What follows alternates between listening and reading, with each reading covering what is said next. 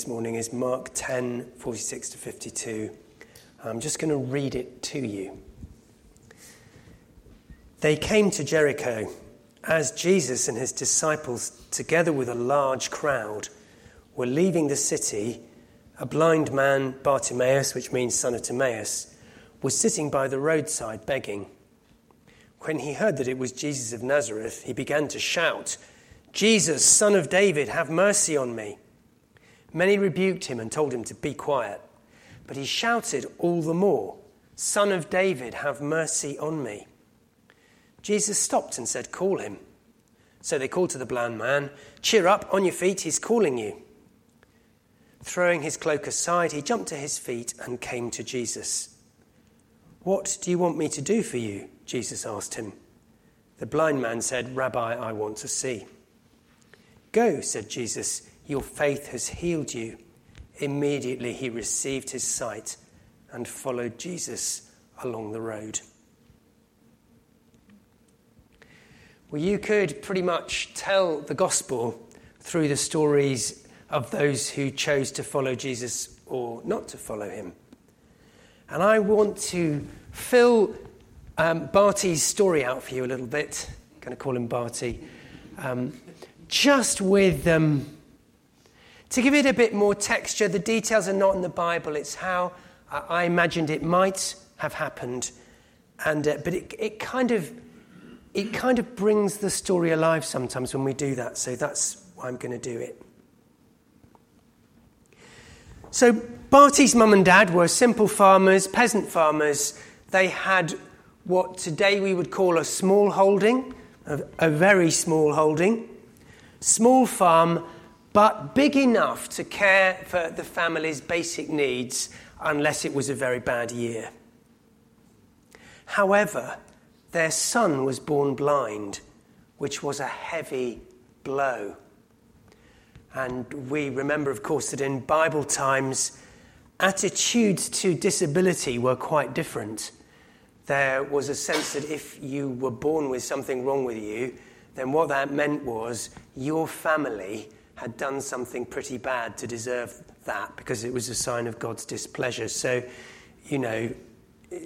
family just definitely get looked down on. And it means there wasn't all that much compassion around for disability. I mean, there was some people are human, aren't they? But it was generally seen you're in that position because you or your family have done something pretty bad, and so basically it's your fault. But Barty's mum and dad loved him. They looked after him as well as they could. But eventually, as parents do, they grew old and then they died. And Barty was left all alone, and he couldn't farm on his own. His neighbours took pity on him. They sold the farm for him, didn't get much money. And they took him to Jericho, the nearest city, and found him lodgings, a family that would take him in, and then he could use the money from the farm to pay for his lodging. But, of course, the money ran out.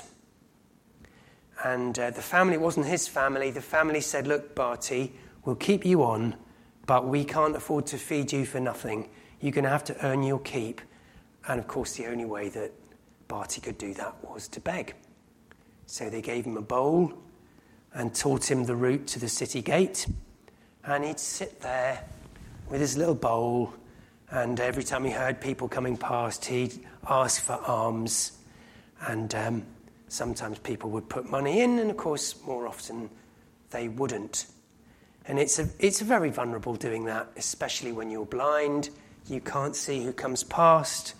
If someone wants to punch you or kick you or spit on you or even take your money, there's absolutely nothing you can do about it. And of course, most people don't do that, but you never know when something like that's going to happen, and you're out in all weathers. It's too hot or too cold or too wet. But you've got no choice. If you want to eat, then that's what you've got to do. And that was Barty's life until Jesus came along. And Barty's very good at listening into people's conversations, getting to know people. And he'd heard a lot of stories about Jesus. Everybody had. and particularly about the way that Jesus healed and the way that Jesus had authority. Stories were going around about Jesus. Lots of the rabbis would pray with you, but Jesus was different. If you had a demon, it was just a single word. And if you had something else wrong with you, it was just, be healed.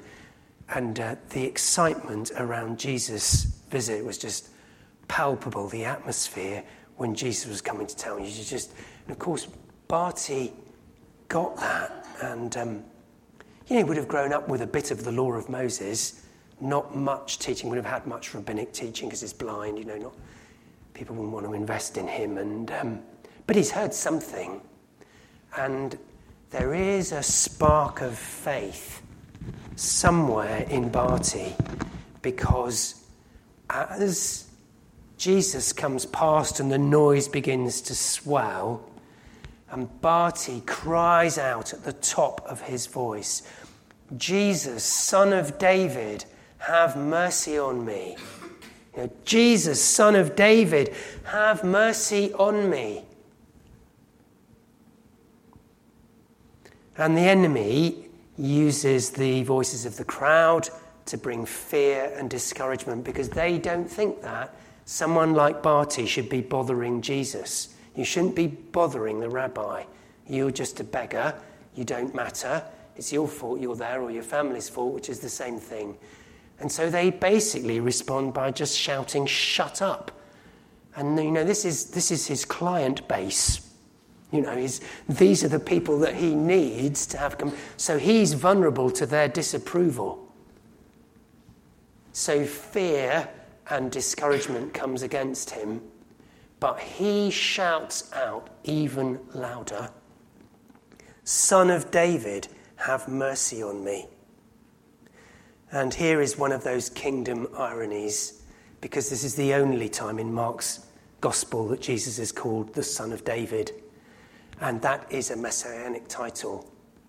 And here's all these people who think they can see Jesus and that Barty can't. And yet Barty can see something about Jesus that no one else can. And he shouts at the top of his voice, "Jesus, Son of David, have mercy on me." And I doubt there was any doubt whether Jesus would stop. I mean, there's doubt in everybody else's mind, but I doubt there was never any doubt.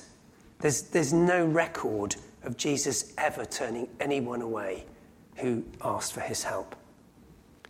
And so Jesus stops and calls Barty, and then in an instant, the way that moods can, the crowd's mood changes, and then now Barty's no longer being told to shut up because Jesus wants to see him, and now everybody is excited to see what Jesus is going to do. And Jesus calls Barty. Barty throws his cloak up and people lead him to Jesus.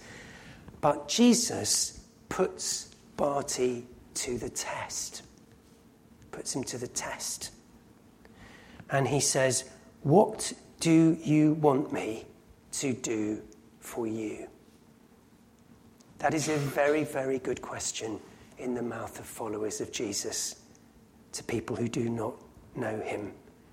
What would you like God to do for you? Of course, Jesus is God.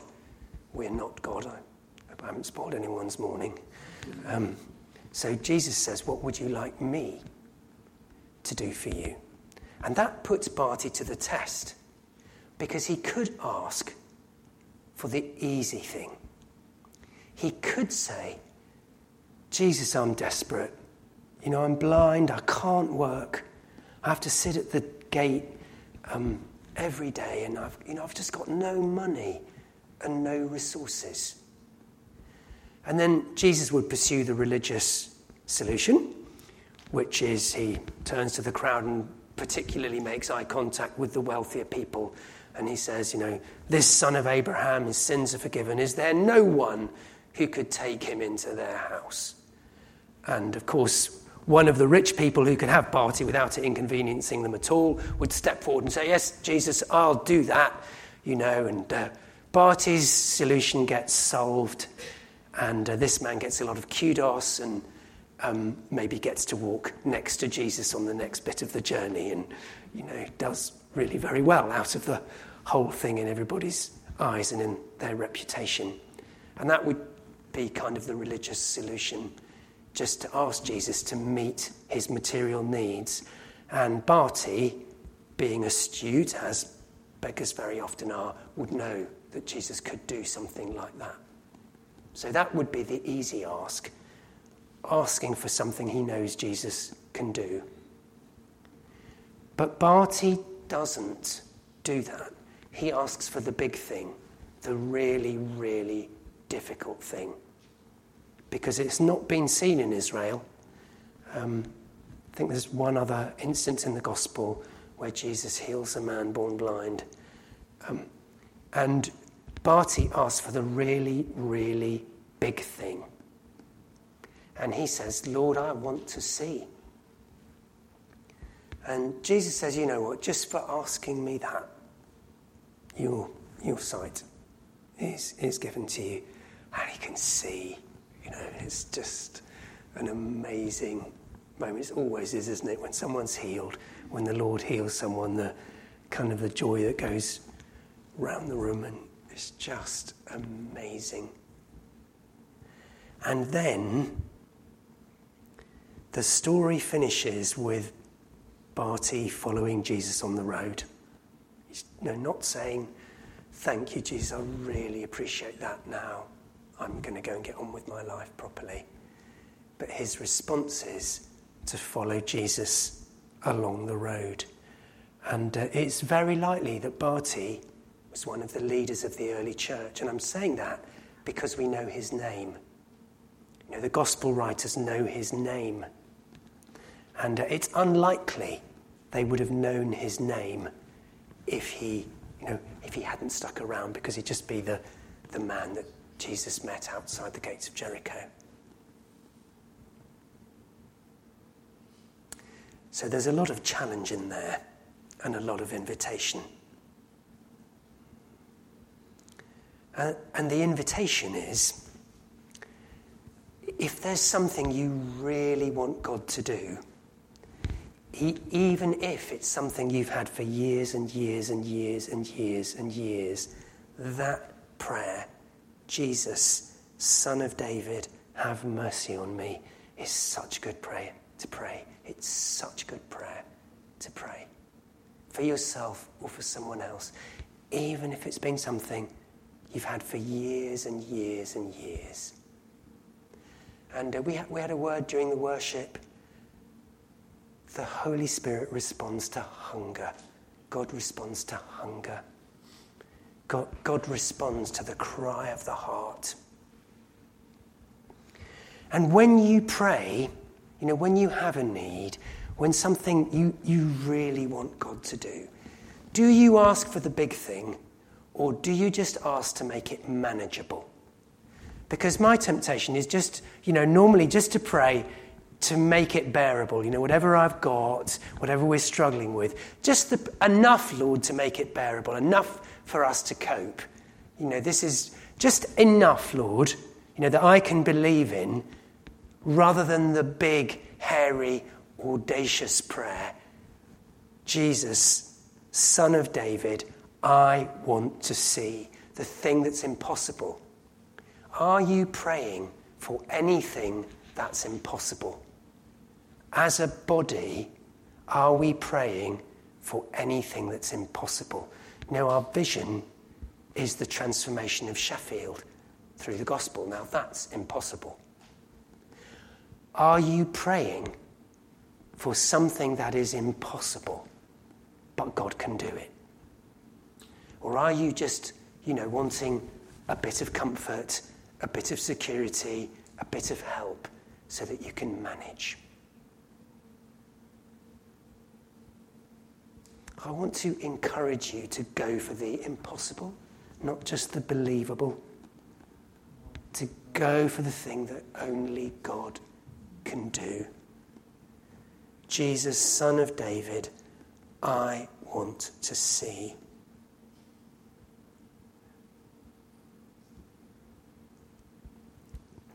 Of course, sight in the Gospels, as well as something actual and physical for your body, it's a metaphor and a picture as well. Jesus says you can't see the kingdom of God unless you're born again. And so there's a big opening of eyes when you turn to follow Jesus. But there's also a progressive opening of the eyes, because none of us sees Jesus as he really is. And the Bible says that the primary engine for personal transformation is not trying harder to be good and to be nice. The primary engine is looking at Jesus and seeing who he is. That's the primary engine of both personal and corporate transformation, is to look at Jesus and see him more as he is. And the promise on the last day is that when we see him, we will be like him, because to see him as he is will be to be like him. So there's a progressive opening of the eyes. And that little prayer, it's a big prayer of Bartimaeus, I want to see, should be all our prayer, not just for things that are problems, but for life, day by day. I want to see. I want to see more of Jesus than I see now. I want to see more of what he's like than I see now. I want to, as we behold his glory, we are changed, degree by degree by degree. It's not just a one-off thing that happens when you turn to him.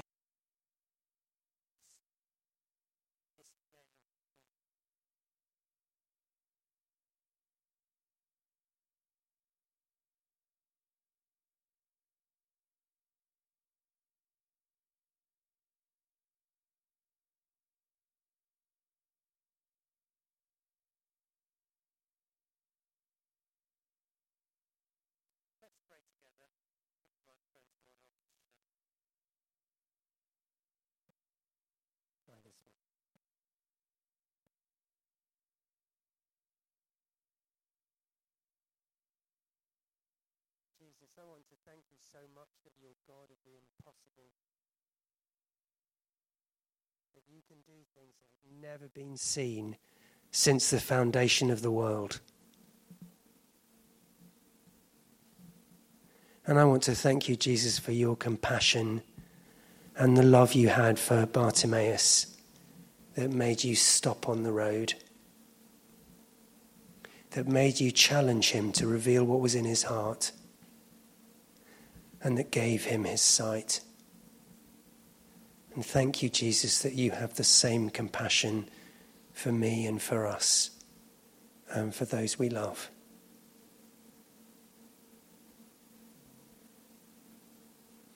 And God, would you give us the kind of faith that Bartimaeus had, to see you as Messiah and Saviour, and to ask for the big thing.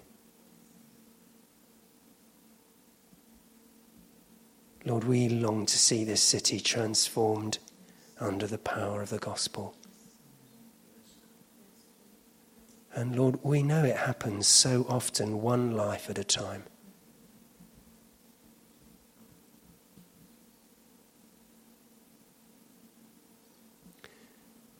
And God, would you open our eyes day by day to see more of you, more of your Son.